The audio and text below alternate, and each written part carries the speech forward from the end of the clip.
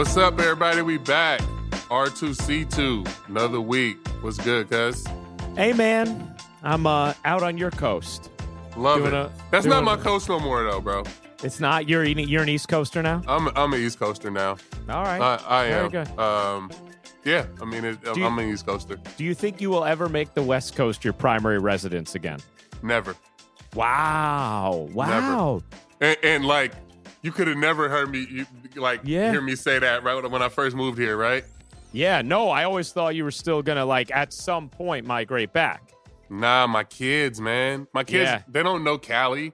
Yeah, They're so true. fucking New York and Jersey and, you go upstairs in my house right now, you're going to hear, yeah, you know what I'm saying? These fucking kids are so no, I'm not. I'm going to Florida, bro. That's where I'm going to end up. Okay, got you. That'll be where you and Mama Bear settle down? Yeah, for sure. Okay. That'll be our spot. Okay, got it. And you'll always keep a home in New York or Jersey too, you think? Yeah, I think I would want to downsize and sell this house and then have an apartment in the city and then have a house in Florida. That'll be my goal. All right, that's a good vision. But I'm East Coasting, bro. It's over for me in Cali. Yeah. I don't even feel comfortable. I go back and I go to Joe Mar and D's house and hang out, but it's not home no more. This is home. You know what I'm saying? Yeah. I'm glad to hear that, man. We're glad to have you. We're very happy to have you. We talked about how baseball season is over and basketball and football season is upon us. We have something really cool planned. Well, football season's over for me, bro. Oh, that's a good point. Football season's over. What is it like being a Raiders fan? It fucking sucks, bro. Yeah, it sucks. It's the worst existence as a fan, and that's my main squad. You know what I'm saying? So I'm on to the Warriors now. It's over. Football season's over. So I watched that game against the Colts in disgust, bro. That shit it's awful, man. It's awful. And the quarterback was crying afterwards. Damn, guys. He was. The quarterback was crying after. This shit ain't funny, but it's funny. This shit ain't funny, but it's fucking funny, guys. I want us to move on from. I've said this for 5 years now, though. Yeah, I want to move on from the quarterback. I don't fully understand what was making him cry. It was and by the way, I cry.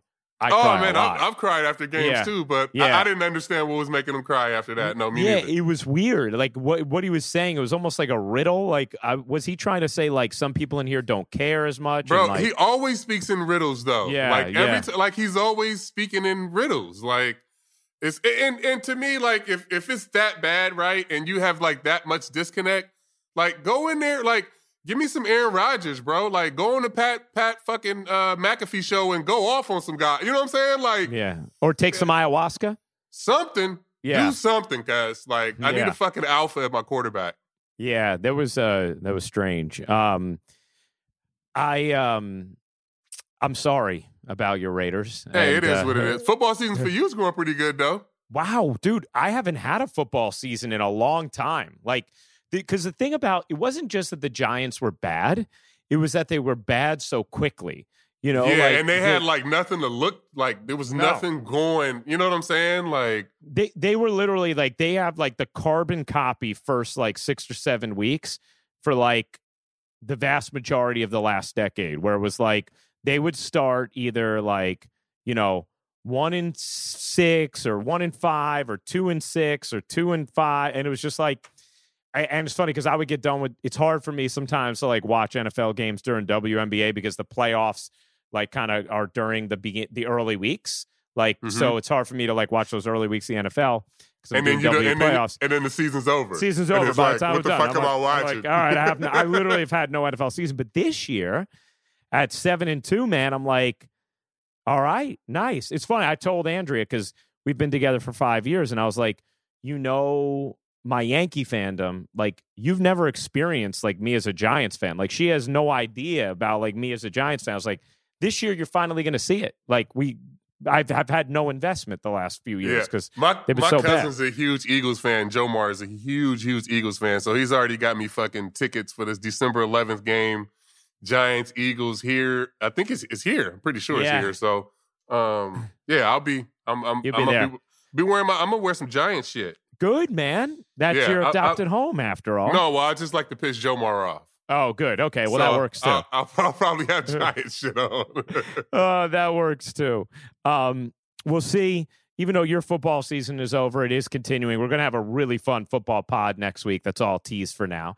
But this week, we get to chat with a good friend of the program, someone who I've gotten really close with over the years working, and he's an incredible podcast guest. In addition to being amazing on the air and an amazing coach and an amazing friend and teacher, Jeff Van Gundy is just an awesome podcast guest. Yes. He really is. The stories he's going to tell about Pat Riley and Charlie Ward and traveling, why sleep doctors should take Miami into account, and then breaking down the league and how it is right now and some things he thinks Steph Curry still doesn't get credit for. He's just awesome.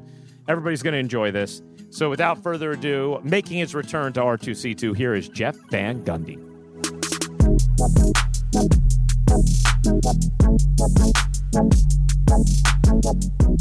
We're getting to welcome back one of our favorite R2C2 guests, C. And he is definitely letting us know where his baseball allegiances lie. Come on, Jeff, show us the shirt, man. Show us the shirt. He wore the shirt for that shirt is for us, bro. Like that's a question for me and you. Y'all still mad is what it says on the shirt for those just listening and not watching on YouTube. Yeah, because I've heard enough about like how your organization was cheated out of a possible World Series bid. Enough. You guys got your own deals to worry about. You're going to sign Judge? Gee, come on. This is true. I mean, and we've said it. Like after they swept the Yankees, there's nothing else to be said. Like it's over. You know what I'm saying? We were closer to beating the Astros in 2017 than we are 6 years later now. You know what I'm saying? So it kind of is what it is. I don't know about you guys. I think that the Yankees obviously had a great year. The Astros they're just darn good. I mean, They can pitch, they can hit, I don't know why we got rid of our GM. That doesn't even make sense to me. But anyway, I just so happy for Dusty Baker. I mean, even Yankee fans have to be a little bit happy for Dusty Baker. He's a cool dude. Absolutely. I think they are, Jeff. Like, and we talked about it. It was this weird feeling. There was kind of like two prominent feelings afterwards. One, feeling like, okay, this validates everything the Astros were done for anyone who felt like it needed validation, right? Like, even I feel like if those guys had any trepidation rocking their 2017 rings in the aftermath, they're going to feel a lot better about it now because, like, hey, look, we still won after all this. And then Dusty, this is a great baseball man who's been on the brink multiple times. And I also think, he was obviously the perfect fit for the Astros, both in what he was able to do as far as just, helping them win games, but also what he was able to do in putting a reputable, respectable face back on the organization in the aftermath of what they went through. Yeah, I agree with you. I think I don't know baseball like you guys know baseball as far as moves and, what he does really well. But I know for a fan, he was the perfect antidote to all the negativity. He didn't dismiss it, but he also didn't give it credence. I thought he always struck the perfect chord. And even after they won, just like he was happy for himself, but he was really happy for the guys too. And I don't know. I just think I think we all wish we could be like Dusty. That cool. I want to be like Dusty, I feel the same way, man. He is awesome. We had him on recently and he was terrific. Jeff, did you go to the parade? No, I didn't go. I'm not a parade guy unless I was on the floats or whatever, the cars. Yeah.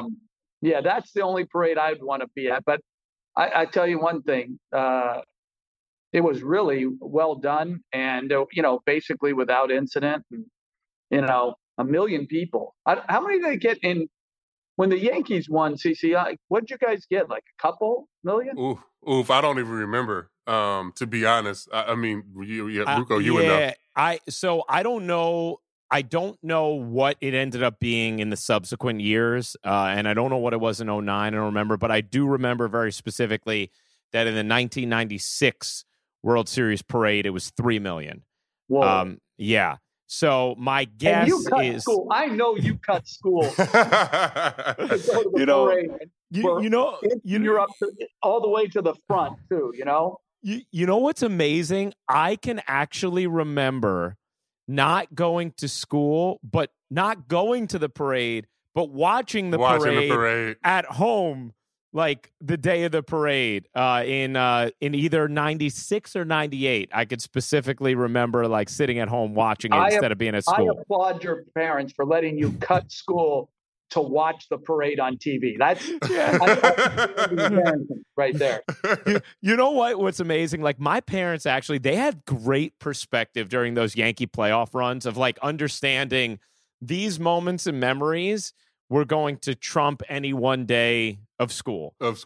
And I was actually recently talking with Andrea about this, like, because I was like, I don't know if you fully understand, babe. My best childhood memories, like if you ask me like my top 20 childhood memories, like 16 of them are associated with being at Yankee Stadium during those Octobers during that run. Like, and if they're worried about school nights, I would have never been there. I went one time, and I never went to a Yankee World Series game, but I was there during the playoffs one year, and I had tickets like about 4 rows from the top, right? So you're with the true Yankee fans. Yeah. Oh, yeah. And I was sitting next to these 2 sisters that knew more baseball, Yankee history. They were keeping the scorecard. They knew, like, I mean, I was like, these people right now, if podcasting was back then, I would have said, hey, we need 2 sisters and the Yankees. That podcast. No, but I'm just saying the overall knowledge, like Yankee fans are like, they're devout fans. Yeah. It's true, man. And spoiled. And very spoiled. Very spoiled. Since we were talking about Dusty, Jeff, before we get into some of the specifics of, what we've seen thus far for the NBA season, you told a story. I was very lucky. I got to work my first 3 NBA on ESPN games this year with Jeff. We had 3 straight Fridays together. But you told a story, I think it was our last game, or no, 2 games. No, it was the Miami game because Pat Riley was there, about Pat and what he told you right away and like the kind of the pillars of coaching. And I was wondering if you could share that here because I thought it was so interesting. And it sounds like whether knowingly or not, probably a model that would also fit with the way Dusty manages a team. Yeah. So Coach Riley, I had been there before with other coaches. And Coach Riley kept me on. And so after our first season together, we lost in the second round to the Bulls. And he did something that I'd never had done in coaching, which is like an end of the year review with an assistant coach. You always do it with players, but this was with me as an assistant coach. And so, the first question he posed to me was, do you want to be a head coach in the NBA? And truly, I'd never thought about it. I'd only been an assistant. I was like 31 maybe, or I don't know, maybe a little bit older. But whatever it was, I was like, wow, like I hadn't even thought about it. I just love this job. And he said, well, if you do, I have 2 things for you. And he said, first, you got to dress better. Your clothes are terrible. Right? So he sent me, I didn't say this, Ryan, but he sent me to this Armani place downtown because he was a big Armani guy. Yeah. And I looked at the prices and I wheeled and I got out of there, man. I was like, come on, that's not fair. Anyway, then the second thing, and this truly has lasted me my entire life in basketball. He said, players don't care if you're big or tall, played or didn't play, black or white. What they care about is if you're competent, number one. You know your job. Competent, sincere, reliable, and trustworthy. And if you're those 4 things, then players will want to play for you. And when you're, 5'8", was a Division III player, that was like truly inspiring to hear. And I say it to any young coach, worry about your competence, your sincerity, your reliability, and your trustworthiness, and everything else will come together for you. Opportunities will arise. And I was a great benefactor of that. And when I coached, I tried to live by those 4 pillars. No, I mean, as a player, that's completely true. I mean, if you got a guy that he knows his job, whether he played or not, you can trust that what he's telling you is going to put you in the right direction. That's all you want. And by that breeds confidence. I mean, the trustworthiness, right? Like if you're competent at your job, and I know that you prepared, then I trust everything else. Whatever speech that you're going to give, whatever you're going to tell us to do in the locker room, I trust that we can go out and be able to get this done. CC, and I think this other one that another coach gave me, I would put in there with my 5th. And that would be, I want the player to know that I want him to succeed. Like, truly know that I want everything that he wants for himself. Now, it has to be within the team structure. And sometimes he's not going to get, in your sport, every at-bat he wants. But, that I'm truly invested in his personal success. And I think that goes back to, if a player feels that, I think then that goes back to, the trustworthiness and sincerity aspect of it. Because I just think sometimes it can be the head coach or manager and player, particularly when they're not the star guys. It's so important that they know that you're as invested in their success as you are in the best player's success. I don't know. No, 1,000%. I mean, that's for me, my favorite coach and best coach was Carl Willis. He was my very first pitching coach, but I knew that he was invested in like my career. You know what I mean? Like off the field, on the field, we had all these different type of talks, but I can feel that he really cared about what happened to me. And we're still close to this day because of that relationship I started when I was 17 with him, That's very cool. I mean, from a coaching standpoint, hearing that type of story, I hope you've shared that with him, because that guy, like, that would make him beam, because that's really truly why you started out in coaching. I mean, you never know. I mean, you never know you're going to become a professional pitching coach or an NBA head coach, or, you just want to coach and teach, because ultimately that's what coaching is teaching your subject, which is whatever the sport is. But that you feel that strongly, that's very, very cool. Yeah. A couple years ago, Jeff, when I was doing a Spurs game, I asked Pop, I was like, what do you still love about this most? And he said, number one, the feeling when the ball goes up. Like, I still love that competitive juice that I feel every game. He said, number two, I love seeing young guys' lives change and feeling like, I'm able to have some role in helping them. And he was talking about, I think maybe he was talking about Aaron Baines and a contract he got. Maybe it was with Detroit, wherever he left San Antonio for. And like him being like, you shouldn't stay. I'd love to keep you, but like, this is the best thing for your family, and kind of the pride he felt seeing that change his family's life. And so as you are talking about this, I'm wondering, is there a player that comes to mind when you think about someone who, like, you really felt like that you wanted what's best for them, and you saw them like maximize their career? Maybe they weren't, an obvious, future all-star, whoever they might be, but somebody who you're like, you really got, they knew that you really believed in them, and you saw them kind of like have a real, meaningful career. Yeah, I would say Charlie Ward. Like, very cool. I was an assistant coach with him, then I coached him as a head coach. And then when I went to Houston, at the end of his career, he came and he was to play, but his knee was too bad. Then he became an assistant coach. And Charlie's a man of few words. Now he's on commercials. I'm like watching the Heisman. He's on commercials. I'm like, I just texted him the other day. I said, dude, I can't believe he sat behind me in the bus, and for every year we were both in New York. That had to be a decade together. And so my seat was third on the left, his was fourth on the left. And for those entire years, I think this was how deep the conversation got. What's up?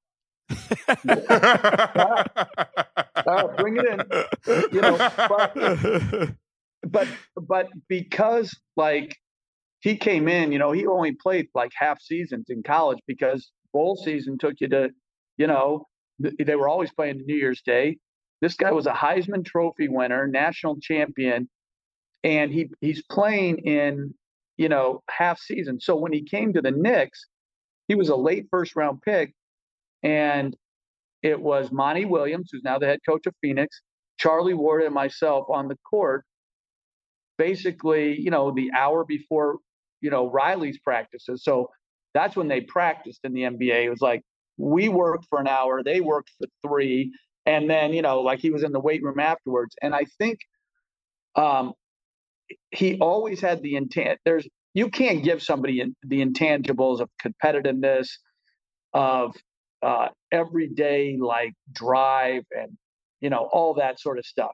But you can't help him with his skill. And because he and Monty were so willing to work together, they both improved their skill levels so much because they had the components. But I think Charlie, because we spent so many years together, then we coached together. And then even after, he went back into high school football coaching here in Houston. And then now he just won the state championship in Florida in basketball. Like this guy, I don't think people realize, like I always say this, if I ever spoke at a camp, the greatest athlete in the last 40 years is Charlie Ward. Yeah, for sure. Heisman Trophy, drafted, I think, by the Yankees. I think that's right. Yep. Played 13 years in the NBA, has won a state championship as a high school basketball coach, coached in the NBA. I mean, like this guy has done it all the while saying about 10 words, because his credibility with people, like just by his actions, like that whole, your actions speak so loudly, I can barely hear what you say.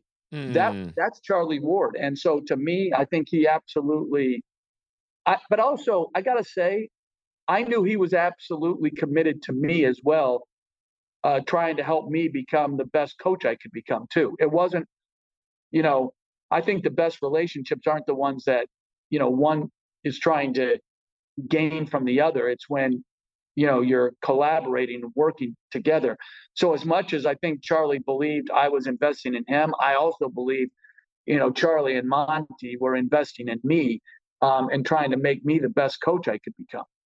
Man, it's crazy because I think guys that are my age, like my generation, understand how good Charlie Ward was. And, me watching him grow, like at Florida State, like you said, win the Heisman and then not really pick his best sport and then play that for, like you said, 10, 15 years in the NBA.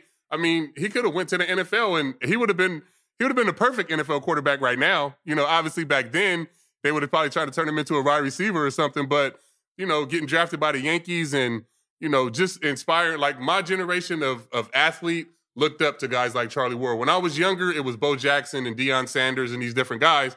But as I got older into my teens, it was Charlie Ward who you looked at. Like, you play multiple sports, this is the guy you want to be like. And for him to not pick his best sport and go out and have a great career in it was unbelievable. Well, he was very prideful. And he said, if I'm a first round draft pick in the NFL, I'll go. And if not, I'm going to play basketball. And people thought he was bluffing, and he wasn't. I mean, when you get to know him, he's a man of few words, but he absolutely means what he says. And you'll appreciate this, CC. So back when sort of semi-hazing, but really wasn't hazing, still existed, Coach Riley always put the rookies through what he called the gauntlet. So he would line up the veterans in 2 lines, like with about 6 feet apart, but maybe not even, close.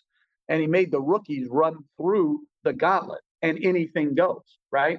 And that's back when we had Oakley and Ewing and Mason. Oof. Yeah, the gauntlet should have been like I would have rather run through Rikers than run through that gauntlet. So anyway, Monty Williams is up first, and I'm like, he comes through, and they are bouncing this guy around with blows that I am just like, I'm worried for him. And he finally stumbles out of the gauntlet, and he's big and strong, and so he recovers quickly. I'm like, before Charlie starts, I'm like, oh, poor Charlie. Oh, what's going to happen to little Charlie? Charlie came high stepping through like he was running with Florida State, and I saw the great balance, and they were trying to hit him and knock him off stride. He just breezed through that thing. They couldn't touch this dude. I was like, and it just showed like all the innate, balance and agility, toughness, all those things. Like, it was beautiful to watch. And I'll tell you another thing that's beautiful to watch. We would warm up sometimes when I was the head coach. We'd break out the football instead of doing all that stupid ass stretching. We would have like guys run pass routes, and Charlie would throw to him. Oh. And in a gym, I mean, it was just like the way he just like literally threw it on the money, and watching like also how good some of these like players like Larry Johnson and Charles Oakley could move and catch. I mean, I'm like, these guys, they're just all you guys are just freak athletes. I don't know how you do it. No, what's crazy about NBA players is that people don't give them credit for having great hands. Like the big men in the NBA, you got to have great hands to catch some of those dimes, like that they drop at you right at the rim. And so like a lot of those guys have great hands. So I'm sure watching him drop dimes to Charles Oakley was insane. Yeah. Now Ewing's another thing. That guy couldn't catch anything. So yeah. If he tries to say he was on the brink of being a tight end or a receiver, like, yeah, we can say, no, that wasn't happening. Oh, that's great.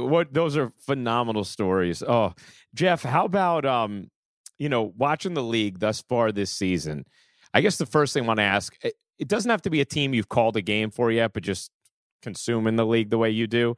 Is there like a clear cut, this is the best team I've seen thus far this season for you? Well, I think Milwaukee has shown that. Now, they've had some injuries.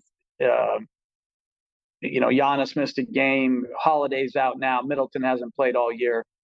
But they're the best. They've played the best to me. But I think even more important than, like, who's the best team, there are so many teams that everybody, including me, thought were going to be bad, like Utah, who is excellent. Oklahoma City playing great brand of basketball. Indiana playing a terrific basketball. There are some great surprises, and it goes back to depth and guys getting more opportunity, maybe to play and play well. And early in the season, they've held those three teams, to me, are remarkable success stories. I'm out west on the Nets road trip and doing Nets Kings, and that's a team too. Like, I look at some of the talent for Sacramento, and I'm like, I mean, the way Keegan Murray looks so far, De'Aaron Fox, Domantas Sabonis, you just realize, kind of, Coach, there's not like a lot of teams that you take the floor and you feel like, oh yeah, like this is a definite win. Like the talent feels pretty well spread throughout the league right now. Unfortunately, players still have that mentality sometimes, Yeah. Yeah. They, because of, you need a big ego or a sizable ego to be successful in pro sports because of all the, the negativity that surrounds players and teams. And so much harder today than it was 10 years ago with the, onset of and onslaught of social media, right? And so, but sometimes the ego gets in the way in thinking that, you might not. Greg Popovich has a great term. appropriate fear, of your opponent, or, you could say appropriate confidence. But the term appropriate is a great term, because sometimes, particularly when you win in the NBA, you get softened up and you do take for granted, like, oh, we could go to Orlando, we'll win down there. Well, Banchero's good and Wagner's good. And, so you can get your head handed to you by anybody in this league. But ultimately you need, the star power, enough shooting around the stars, and then a team that's committed to defense and rebounding. And that's why I like Milwaukee so much. I feel like Orlando is a trap too, because I feel like every time a good team is playing in Miami, they have a back-to-back in Orlando, and they always fucking lose that. They always lose that fucking Orlando game, because the Miami game is either going to be tough, where they went out all fucking weekend or whatever, and then you got to go to Orlando and play the back-to-back. You're absolutely right. I still remember I was broadcasting a game, okay, in Miami. This is like a number of years back. And the Celtics were a really good team back then. And so, but it wasn't in the playoffs. It was regular season. So they played the game, night game. And then Doc Rivers was keeping them, they were staying over so they could get, what the sleep doctors say, we sleep here and then we'll fly the next day. Right. So I had an early morning flight. I left the hotel. I was in the same hotel as the Celtics. I come down. I'm taking like a 7 a.m. flight. The Celtics are flying to get their sleep doctor rest at 10. Okay. I came down as 6 guys were coming in. So that's when I knew the sleep doctor has not taken the Miami effect into account. Like, we're leaving after Miami. I don't care if we're flying I don't care where my organization is. We're flying from Miami. We leaving right after that game. Right after the game. We're not even showering. We're just going. Right. There's certain cities where you just got to know that rest isn't happening. Like, it's not happening. I feel like LA's like that too, though. I feel like the Clippers and the Lakers get the back. The Nets just had that where they had the back-to-back. Yep. I feel like it's like a setup sometimes in those cities. I'll tell you what the real setup there is, in my opinion, is when you play let's say either team, you play at 12, like on a weekend, and then you're not playing until like 6 the next day. Like, you would think like, hey, we could get all of our stuff done. Whatever we're going to do, we could get it done, like, and still be reasonable. And then you see the guys, you think like, have they slept at all? Like, and the answer many times is no. I still remember I was we beat the Lakers one time when I was working for Coach Riley, and he looked at the guys after the game, because he knew, he goes, you guys have the west side of town. I've got the east side of town. We leave tomorrow at 11. Yeah. So that was it. Oh, that's amazing. That's great. It's funny you bring that up, Jeff, because I just saw it. I called both those Nets games in L.A., like the day game against the Clippers, even though it was a weird early start. Nets had their legs. They had juice. Of course, they win. They have the whole night off. Then the next day, night game against the Lakers, they had nothing. I think in the NBA, it's the same when you're going on a back-to-back from like L.A. to Denver. You get in. I got in one time. I was coaching Houston. I got in one time. We played Christmas night in L.A., played the Lakers. And then they gave us a back-to-back in Denver. We got in at like 4:30 in the morning. That's when, they used to deliver the USA Today at your room. When you read the USA Today before you go to sleep, that's a late night, right? It's a problem. So I said, and it's like, in Denver, it's like an hour from the airport to the, to your hotel. Yeah, it's brutal. far. Yep. It's brutal, right? So I think you should have in the NBA 2 forfeits a year where you just, like that one should have been a flyover. Say, hey, Denver, hey, good to you. And that's what the Nets should have done with the Lakers. Hey, Hey, you guys are 3-10 now. Hey, congrats. I think you're right. That's the way to do it. And you got to think sometimes too, like that's their only time going to LA. So these guys have got that circle. Yeah. They look at the schedule before the season comes out. Like, when are we going to LA? Like, what does that week look like? So they have all that shit mapped out. Trust me. Yeah, I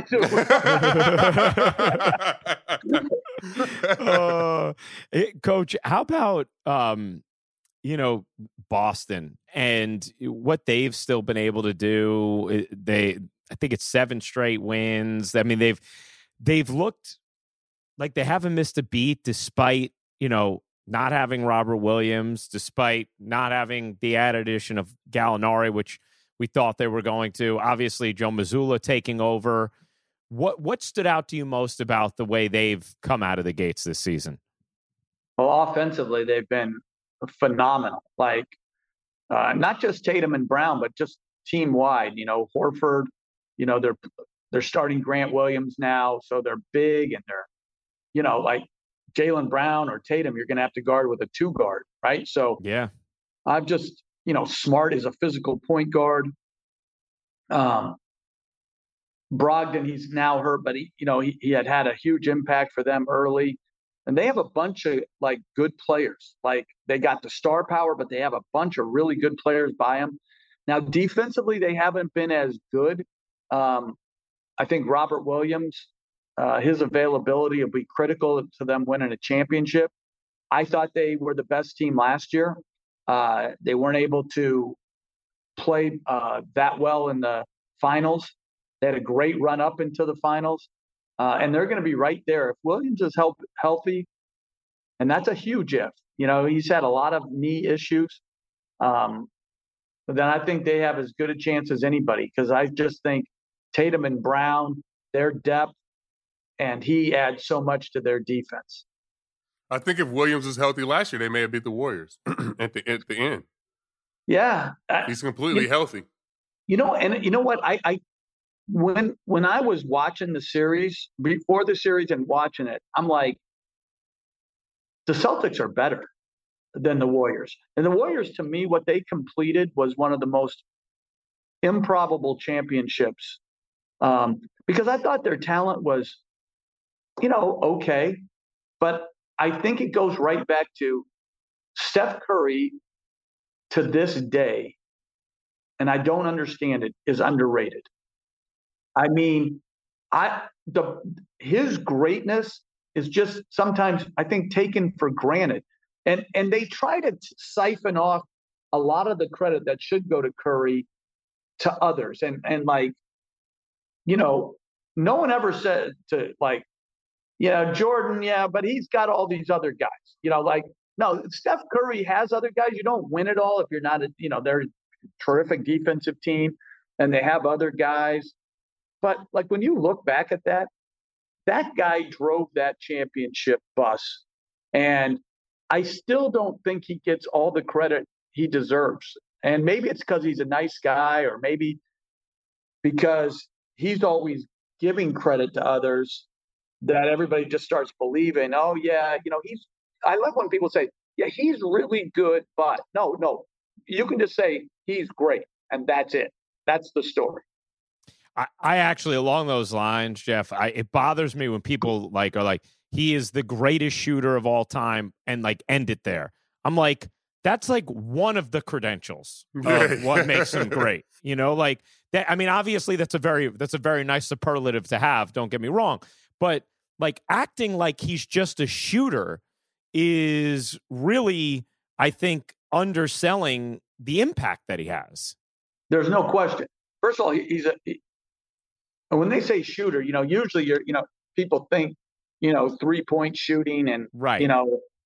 But what he has done is he's a great catch and shoot player. He revolutionized the game by being able to shoot off the dribble from behind the 3-point line. And then the depth of the 3-point line that everyone tries to mimic now. But he's also a tremendous finisher. I mean, a tremendous finisher. And people don't want to talk about that, or don't get around to talking about that because they're, so concentrating on what a great shooter he is. And then his movement without the ball. He's a tremendous cutter. He's in probably the greatest condition you could ask a guy to be in. He is not a good rebounding guard. He's a great rebounding guard. And I think he's improved his defense over time. Now, I think some people, they had that crazy dude, media guys say about being, all defensive team. I'm like, okay, I can acknowledge how much he's improved, but let's stop with that. Okay, yeah.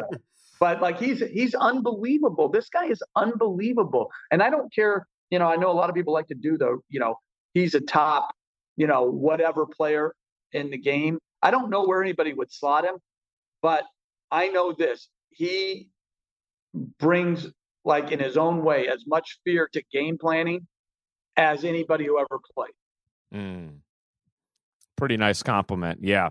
It's also impressive to me when you can be the main hub on 3 different iterations of championship teams.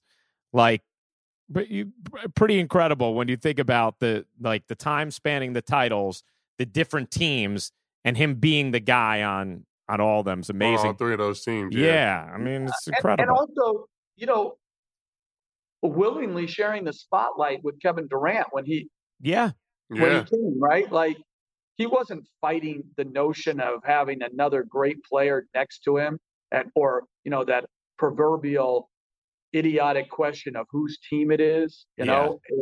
He didn't get involved in that, and I think again that's overlooked. Like, who couldn't fit in well with Curry? If you got a game and you care about winning, you're going to fit in well with Curry, because I think Curry is an underrated competitor. I think he's got competitive greatness in him. And part of competitive greatness is the humility to know that you can't do it by yourself. And, so I have so much admiration. And you're right, Ryan. Like he's been able to do it in with different groups. Yeah. And last year's, to me, I still don't know if they'll appreciate how improbable or what a great championship that run is until they see this, there's been this, slow dissolvement of like the talent, because of all the money being spent. Right. So, yeah. And the aging process that's, undefeated in the NBA. And so I hope the Warrior fan, hint, CC, can really appreciate just what a great run that is, and not be so disappointed in how this season has started. Like, this could have been probably anticipated, maybe not 0-7 on the road, but there's going to be some struggles. I think Warrior fans are always grateful for whatever winning they get or we get, because they were so bad for so long. And because a lot of fans, like I said, like myself, that grew up in the Bay Area, grew up LA Laker fans because they were winning. You know what I'm saying? So California, when I was growing up in the 80s and 90s, was a Lakers state, period. So I think the NorCal fans, I think the San Francisco, Oakland, Bay Area fans are forever grateful for what Steph and the Splash Brothers and Draymond have brought, up there in championships, because we had never seen anything like that, especially in Oakland.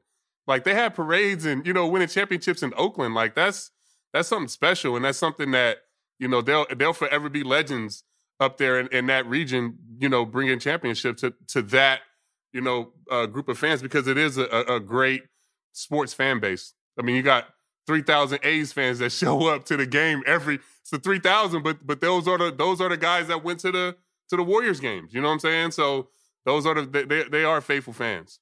They really are. Even when they were losing, or not even just losing like with bad teams, but like when they were like good but not championship caliber, stadium was packed. That pace was rocking, and it was always a great place to play because the enthusiasm was real. Coach, I want to ask you just about, if you're the Nets now, feel free to sidestep the landmine that is the team that I call games for, but they're in an interesting place, right? because they've started to play better, playing better defensively, sharing the ball more, kind of using Durant as the hub of which everything centers around.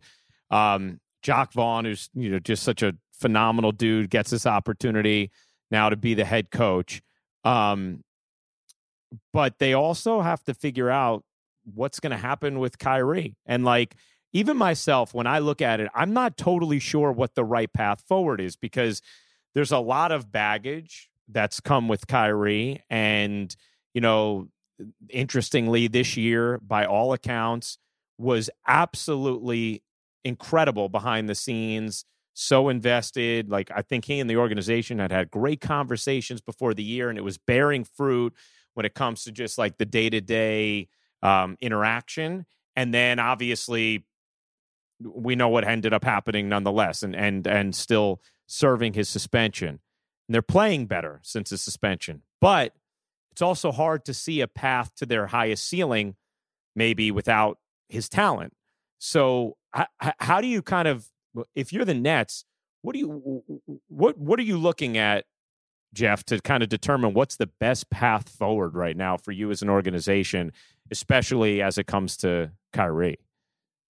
Well, I think the main thing, no matter, and I'll get to Kyrie in a second, but the main thing is to keep Durant at this focal point where he doesn't feel like he has to share the spotlight. Like, we're playing through you. You're our guy. Keep making every right play. Keep setting the right tone from an unselfishness standpoint, from a defensive standpoint, because to me, he's so good that if you have enough shooting around him and enough versatility, like we were talking about with the Celtics, they can be dangerous. Now, last year, they got swept by the Nets, and they were not healthy. But that was a competitive – I mean, they could have won game one, should have won game one. Kyrie sort of went for an ill-advised gamble, steal, and they got beat by a layup. These other games were, like, very tight. So yeah, I think keeping Durant in this frame of mind, focal point, get Harris back. We missed last year. Curry missed the start of this year. They both, haven't quite found exactly what they're looking for, although Curry has really shot it exceptionally well at times. And then they got to try to bolster their, front court. Claxton has done a good job, but is injury prone, and I think they need a little bit more there. Is Simmons going to give you anything, or is he just a backup center for a few minutes? That has to be answered. And then, what you're talking about with Irving. I think Irving, his talent is well documented. His skill is well documented. His propensity for finding himself in the midst of issues is also well documented. And I think every organization has to weigh the talent versus trouble ratio. To me, if they're dead set on winning a championship, he's going to be a part of it. He has proven that at the highest stage, he can compete with the very, very best at his position. Or they're going to have to make a trade that brings back maybe not quite as good a player, but a player that can play very well and complement Durant. So I think, they have three-pronged thing, or four prongs: health, Simmons, size, and Irving. And I think Irving, if the goal this year is to win a championship, Irving is going to be a part of it. Yeah, that's well laid out. I couldn't agree more on the KD aspect of it too. Like, and if you think about it, there is a model there, right? Like, even the way it's different, they're different players, but even the way Dallas plays, like, they don't have some obvious second star. Everything runs through Luka, kind of surrounded by shooting and gritty, versatile guys, and you're able to be competitive with anybody. And it feels like you could probably do something similar as long as Durant remains, as you said, the focal point. Yeah, I mean, Doncic, his usage rate is like astronomical. Yeah. and frankly, I don't know if they're as good as they were last year, even with Hardaway back because they lost Brunson. Yeah. Last year they had Dinwiddie as a third guard. This year he's starting. I mean, like the load on Doncic is severe. I mean, every single night. But, it is on Durant without Irving too. So it's just, Durant just isn't like that young. But, man, he's just, again, you have these guys who are supremely gifted. Everybody in the NBA is gifted. Then you have the level that we were talking about with Curry. Durant's in that group. Like, the guy is just, he's just remarkable. And he's remarkable on a consistent basis. And that's what separates players. Anybody can have a good night. The pretty good guys can do it 2 out of 5 nights. The very good, the good guys do it 3 out of 5. The very good do it 4 out of 5. And there's Durant and that small pocket of guys who basically come through on a nightly basis against the very best in their profession in the world. And it's remarkable to watch. It is incredible to watch. And so are you, Jeff. So are you, damn it. You're incredible to watch on TV. I don't know about that. I couldn't even get my darn Zoom to work on this thing. It worked out for us, though. It worked out. Coach, you are the best. We so appreciate you being so good to the pod and sharing your stories and your insights and your perfectly framed Zoom. So thank you for being on, man. You got it. Take care, guys. All right. Coach. Thanks, Jeff.